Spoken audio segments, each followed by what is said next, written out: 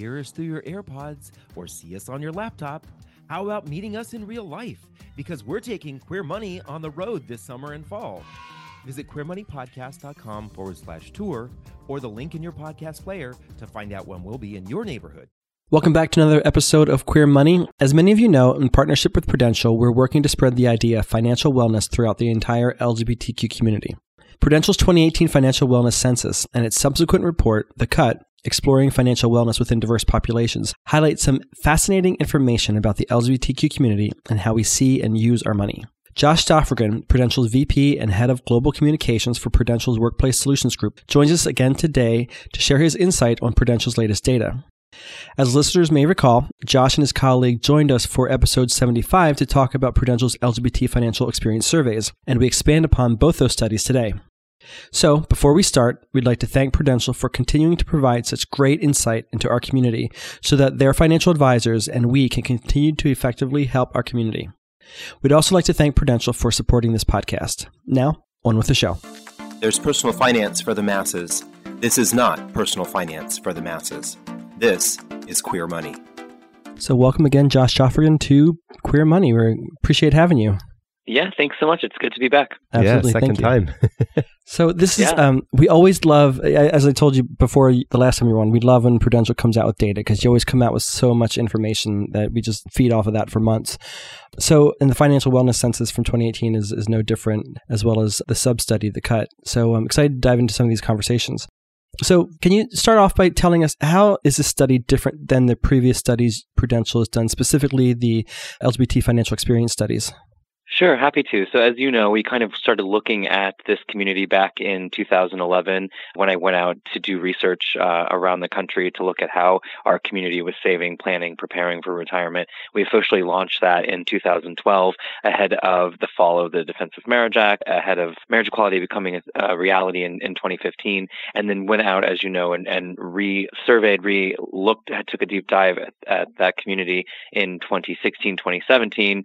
And as part of that, we had the LGBT financial experience that I was working on. We also had the African American financial experience. We were looking at women over here. There was just a large swath of unique populations we were looking at. And as you can imagine, going out and surveying folks and bringing all this to market can be kind of costly and timely. And we wanted to make sure that we were getting the information out and also being as current as possible. So in 2018, we looked to combine all of that into what you've referenced as The Cut, which looks at each of these unique populations and can have more real-time feedback on what each of them are experiencing. So in 2018, we went out with the Financial Wellness Census that surveyed more than 3,000 U.S. adults and was among the most comprehensive and in-depth studies of Americans' financial health since the 2008 crisis. So it was great to see the start from back in 2012 to 2016 to 2018 and all the great progress that the community has been experiencing. But then at the same time, there's still a lot of challenges that we face and that are unique to us.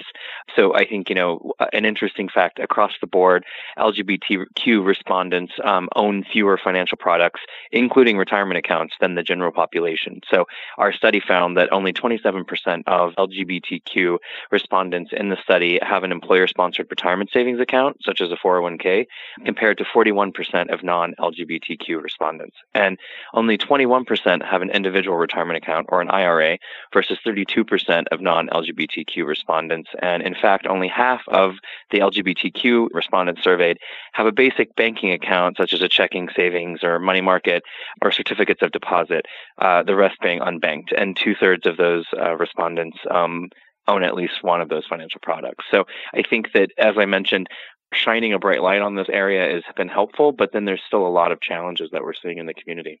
I'm wondering, as you're reading off this information, what is your perspective? What is holding us back relative to the general population in adopting these products and services that are designed to help us achieve financial security? Are we just not receiving the information? Are we hesitant to pursue adopting them? I think what it comes down to is education, right? I think a lot of the time there needs to be a better understanding of our community and having folks reach out to us to talk about our unique needs, which are different than the general population. And then at the same time, things like family planning and marriage have only become a reality in the last 5 years. So I think that people might not think about having conversations and sitting down with their spouse to talk about retirement planning or making sure that they're updated beneficiaries on each other's 401ks, or having the conversation around, do we need additional savings outside the workplace? So I think that those are some of the things that we're seeing out of the 2018 census. I absolutely agree with you here, Josh. And what's so interesting is what you just said is the whole reason why John and I are doing what we're doing. We spoke to someone yesterday, and he is a part of one of the courses that we offer. And he was saying that when he and his husband sat down and started talking about money, that he started to search online. And we got into this conversation around this idea that there has been, in some cases, for some communities, there have been decades or centuries of their stories being told of this is what you need to do to improve financially. But there haven't been the stories of the LGBTQ community being told. There haven't been the examples of this is what a gay couple does, this is what a lesbian couple does, this is what a transgender couple does, as they have improved themselves financially. We have podcasts out there that are dedicated to the African American community's personal finance, to the Christian community's personal finance, to so many different communities. And that's one of the reasons why John and I have to shine a light on this kind of data when we get the chance, because it really does start to tell more of our stories. And it gives us the opportunity for people to say, oh, that's me. I resonate with that. And if it wasn't for companies like Prudential doing this, we wouldn't have many stories to tell. Yes, thank you, Prudential. Yeah, I completely agree, right? We want to see ourselves, whether it be in advertising or in representation in financial planners or whatever the case may be. But I think something that we've talked about before that's important to underscore again is, there's unique obstacles to financial success in specific to the LGBT community, right? So we're talking about folks who have jobs, or whether it be somewhere that has an employer-sponsored plan or a gig worker, et cetera. But then there are people within the community, within our community, the LGBTQ community, that lack universal protection against job discrimination or issues obtaining housing in certain states. So if you're not able to, feel safe and rent an apartment or be able to know that you can be yourself at your job, then without having some of these foundational issues, and it's really hard to see yourself past that to look to saving for retirement or financial planning whenever you don't have the basic wellness realized. Mm-hmm. Absolutely. So it's almost like, it sounds like you're saying it's sort of a Maslow's hierarchy of needs kinds of thing. We're still worried about our safety and security, and it doesn't necessarily afford us the privilege of being able to say, okay, now I'm going to focus on saving my retirement so I have, X amount of dollars by the time I retire. Right. If you're not able to secure housing, or you're afraid you're going to be fired at your job, I don't think that you're going to be thinking about putting extra money aside for your retirement. Right. Yeah. So leads to another question that I have. David and I, obviously, we probably live in a bubble because we talk about money and finance all day long, and everybody that we connect with, for the most part, Monday through Friday, does the same. So it almost kind of feels like there's all this information out there about improving yourself financially. What more can we be doing, do you think, or what more needs to be done for us to connect with the LGBT community about this topic? Well, continuing to what we were just talking about and kind of the overall, financial picture for folks, again, we kind of live and breathe it every day, but not everyone does that, right? And I think for the first time, the financial services industry, is taking a broader look at individuals and their whole selves versus the sleeves. So, and kind of connecting stress around losing your job or job satisfaction or life satisfaction to depression or anxiety or stress or the inability to focus at work and morale, and then how that impacts physical health. And then obviously there's dollar signs whenever you're ill and you have to pay to stay in a hospital or seek treatment, et cetera, and how to kind of build that foundation for folks to then increase their financial awareness, and then as a result of that, get everyone on a path to and through a secure retirement that would be different for each person, because obviously it would be very situational. But I think that looking at like what we're doing with Prudential, with looking at having this research that goes back 8 years on the LGBT community and some of the unique financial needs and challenges and how we can address them. So I think you might remember when we first started looking at this back in 2012, it was almost 9 out of 10 when we surveyed folks. 9 out of 10 LGBT people said that they had never been approached by a financial advisor to talk about LGBT-specific financial planning. Now, a lot of that has changed with marriage equality coming into effect and all of that, but there's still a need for individuals to have those conversations, and it wasn't necessarily a market that people were looking at. Absolutely. Dave and I talk about a lot that, like as he was alluding to earlier, we've got centuries of sort of collateral created for financial services firms that show like the straight white couple walking down the beach with their golden retriever. And a lot of LGBT people can't identify with that, and many don't want to have that kind of a retirement. So if you're not able to see what your possibilities are, you might not even consider what the possibilities are. And so the fact that the industry as a whole, Prudential specifically, is trying to do what it can to engender the LGBT community, I think it's doing a fabulous job.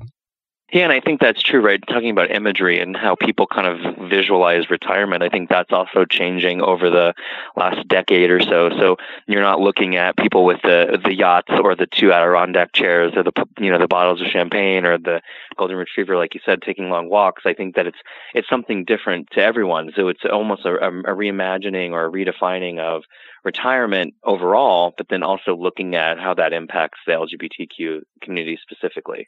Right. I still want a yacht, Mr. Alton. I want the Adirondack chairs. You can have the yacht.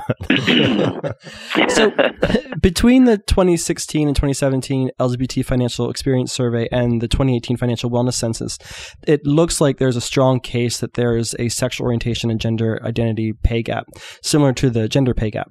Is that what you see as well? Yeah, I mean, I think with the population overall, there's a gender gap, but then it becomes even more acute whenever you look at the LGBTQ community, because if you're in a lesbian relationship, then you have 2 women, which would just, bright line the challenge that if you had a heterosexual couple, you wouldn't necessarily face.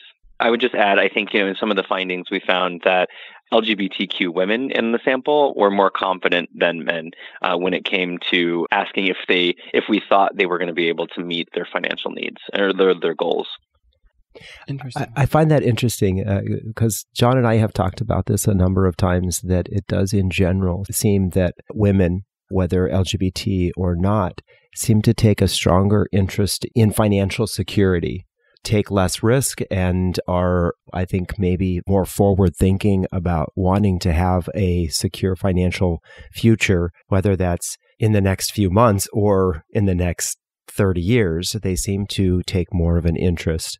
And it almost seems like, to a degree, it's exacerbated that the LGBT male community seems to be less interested than the non-LGBT male population. So it is kind of interesting that you bring that point up, because it's something that John and I talk about regularly.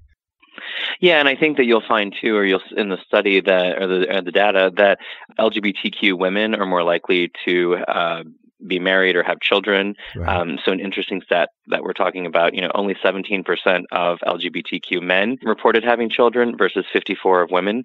So, the comparable percentages for non-LGBTQ men and women were 61% and 66%. So our numbers are lower to begin with, but then significantly lower on the male side. Right.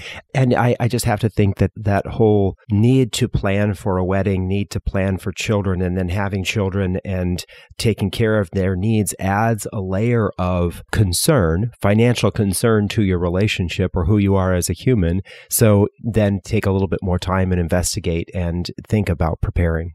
Like we were talking about earlier, if you don't see it, then you might not consider it. Right. So if you don't have couples who have gotten married, bought the house, had the children, done all that stuff, you don't know that that's necessarily an option for you until maybe it's too late. So you're sort of the master conductor of all of these studies from behind the scenes. What is your take on all of the data that you've been collecting since 2012? Do you feel optimistic about the direction things are going for the LGBT community financially, or do you see some concerns? No, I mean, master conductor is a fun title that I would take, but just helping out and to cut but happy to have been leading the effort for the 2012 and 2016 launches. But I think, yes, overall, if you look back over the past decade, we've had significant progress, and it's so heartwarming to see all of the great strides that we've made, but then at the same time, we're not there yet. So I think that there is a paradigm shift and things are changing. I think financial service firms are paying more attention. I think society overall is paying more attention. But to your point, I think that it's an interesting dynamic with the LGBTQ community, because then I think that after marriage, the Obergefell decision came about, then that introduces a whole new world for a lot of folks. And to your point, maybe people weren't planning, had no idea that, or never thought about planning or having family planning, or whether it would be children or planning for retirement with a spouse, getting married, etc. So this introduces all types of new opportunities that then need to be addressed by all industries, but obviously the financial services industry. Right. And I do feel like since 2015, that there's sort of been the sea change within the community, that we're starting to think, oh, okay, I need to start thinking about some of these really responsible, heavy things. Right. It's kind of sort of put an extra responsibility on us, and we're sort of running with that, I think. So David and I often say that we're kind of sort of in our infancy in terms of the maturation maybe of our financial progression, but with the help of Prudential and hopefully with the work that David and I are doing, that we're getting there. Not just specific to the LGBTQ community, but overall. I mean, if you look back to the government shutdown that just recently happened, and how with just that short amount of time that people weren't working, the amount of individuals who weren't able to maintain their day-to-day living or pay their bills really shows that there's a deep-seated need in the country, and that this lack of financial security is creating anxiety, and there needs to be a solve, in a sense, that people are living paycheck to paycheck, and something like this government shutdown really kind of highlights that. Right. Well, that kind of goes back to I'll ask the same question, but for the general population overall, if I can. With all the information that from our perspective, it seems like it's out there, why do you think it might not be connecting with the general population in terms of all the rules that we always continually espouse, have 3 to 6 months worth of living expenses saved in an emergency savings account, have contribute enough to your retirement account to get your corporate match, all that. Why do you think it's not connecting or resonating with the general population? I think a couple things. I think that, there's been studies done, and we have some data around it too, but 50% of Americans don't know where to turn when they need education around financial advice or support, right?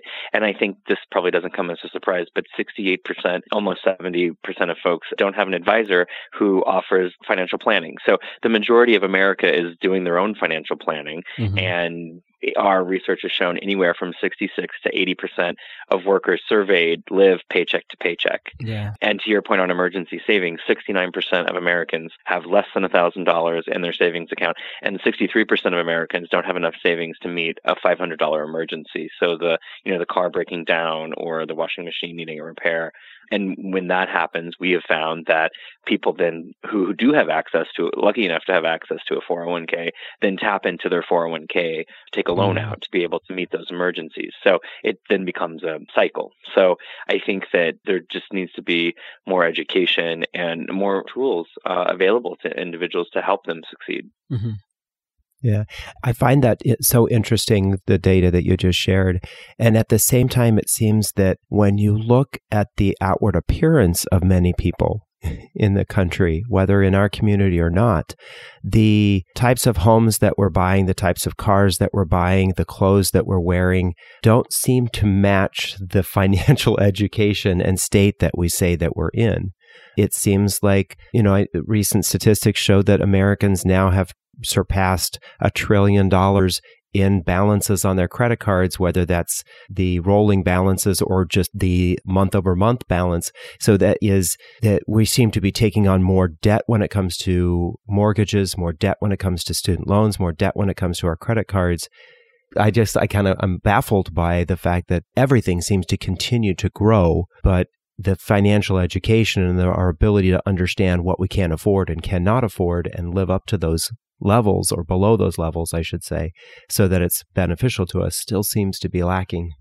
No, I agree. And I mean, we've had research that shows over half of people are stressed about their financial situation, and something like 44% worry about money while they're at work. So they're Yeah. taking time away from doing whatever they need to be doing at work to stress about a money factor in their life that then has other implications. Right.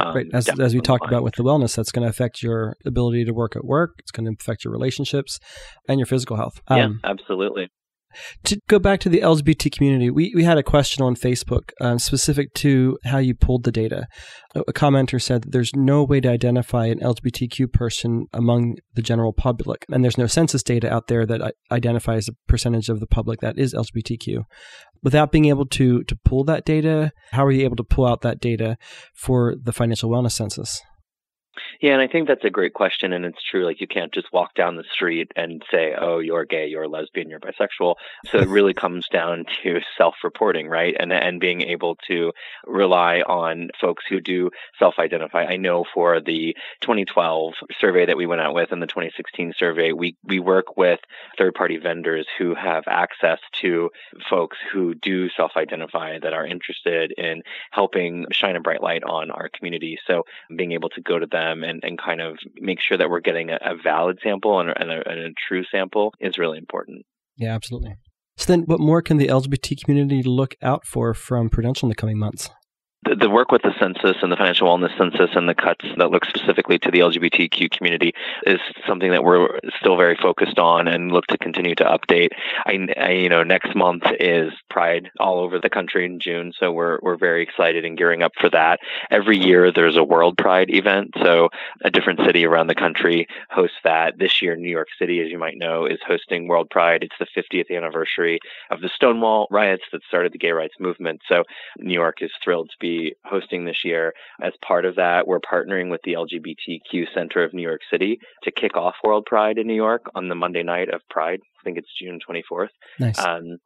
With a garden party, a Taste of Pride. So we'll be over on the Pier 57. It's a really fun night. It'll be extra special this year. We've done this for more than a decade, but this year it'll be extra special given that it's World Pride. And then we also are partnering with our business resource group, Pride. So it's our associates who identify as LGBTQ or allies to help do different events around the country where we have presence.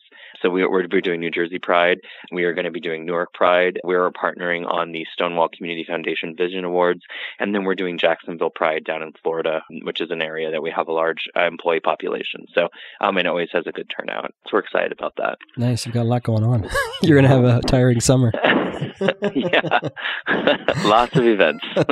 You need some vacation time come fall. John and I are very grateful that so many companies have become very involved in Pride and want to show their support for the community and are doing things. One of the things I'd like to maybe talk about is we look back to the comments that we made earlier about this idea of that one of the true ways to help our community improve is education. Mm-hmm. What do you think that companies, and maybe you can give us some examples of what Prudential is doing, but what do you think that companies can do to recognize that, as John and I like to say, #WeExist365, we're here 365 days of the year. You can support our community 365 days of the year.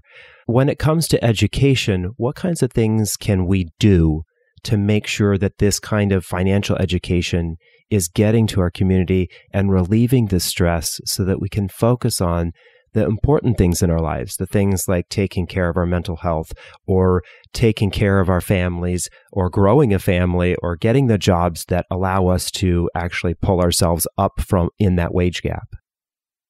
Yeah, I think that's a really great question, and I completely agree. And I mean, from the strategy at Prudential, we never want to just do a one and done, for lack of a better word, event, right? So It's not like we're just coming in and sponsoring this event and then not doing anything for the full year or never coming back to sponsor it again. So I think the idea is a very thoughtful approach to these different events, whether it be the organizations or the actual Pride events that we sponsor during June, during during Pride Month. But to your point, yes, it's a year-round effort that we need to continue to have these conversations with the community. So I know through our Prudential Advisor business with our captive advisors that go out and are talking to folks across the country all year long, it's very important that they have the most up-to-date information around this cut, around what's going on in the LGBTQ community. So, work done in corporate to make sure that those folks who are out in the field having those conversations every day are armed with this information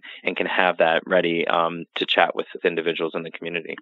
Yes, thank you. That's really what it comes down to. For those of you who ask us why we partner with companies like Prudential when they come out with this kind of data, or partner with companies at all, is because this is what we truly believe. We believe that we need to build a financially strong queer community, that part of being a strong queer community is being financially strong. We have to be there for ourselves and we have to be there for others. And that's why we need this kind of education. That's why it's so important for us to take the information that these companies are providing and see how we can apply it in our lives. Even if it's just taking one simple tip and making one simple change, the amount of relief, financial stress that it can relieve is amazing. And that's, John and I experienced that, and that's why we continue to share this kind of information.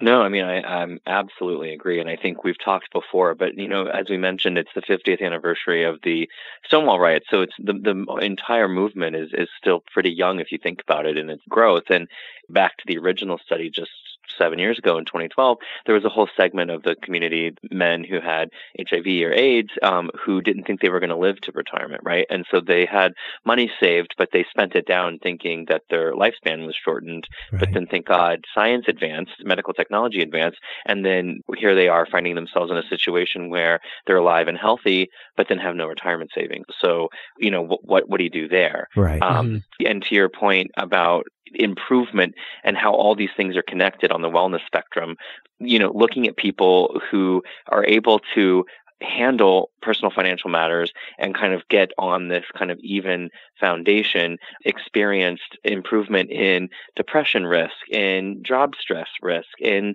job satisfaction, in their overall life satisfaction. Because going back to the hierarchy of needs, if you have these kind of foundational elements in place, then that allows you to focus on what you want to focus on, and continue to kind of advance in your goals in life. Yeah, absolutely. Thank you. That's what it's all about.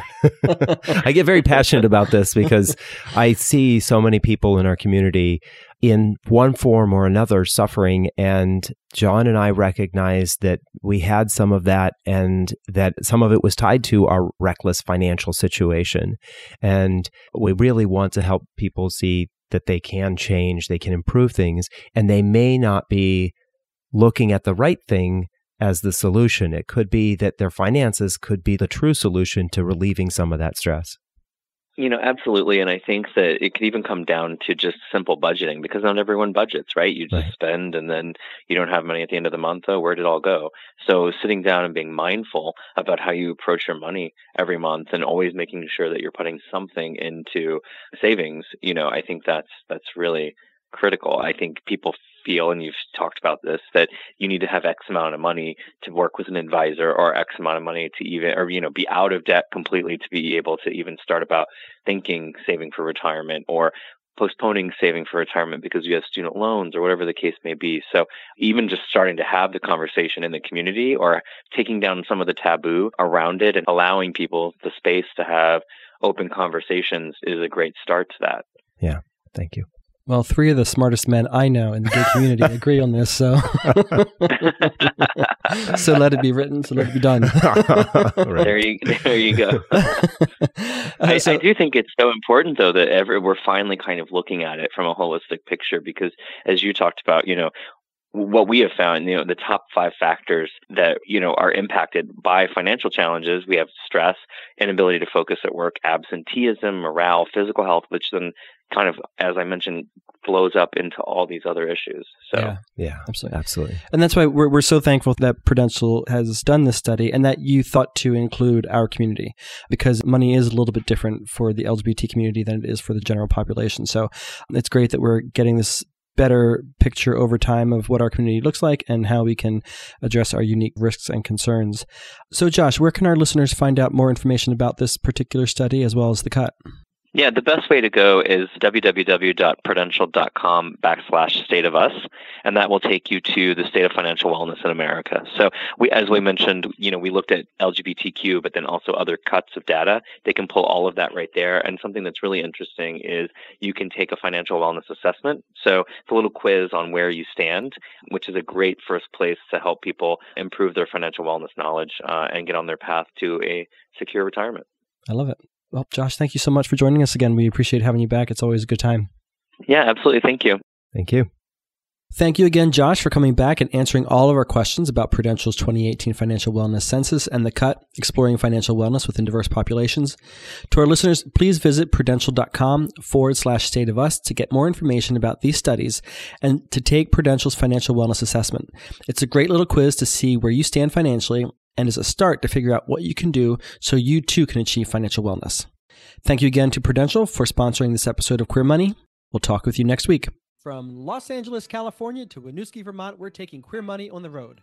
Join us as we gamify personal finance with Queer Money Bingo or catch our signature Live Fabulously, Not Fabulously Broke talk and so much more in between. Check out queermoneypodcast.com/tour or the link in your podcast player regularly for date and location updates.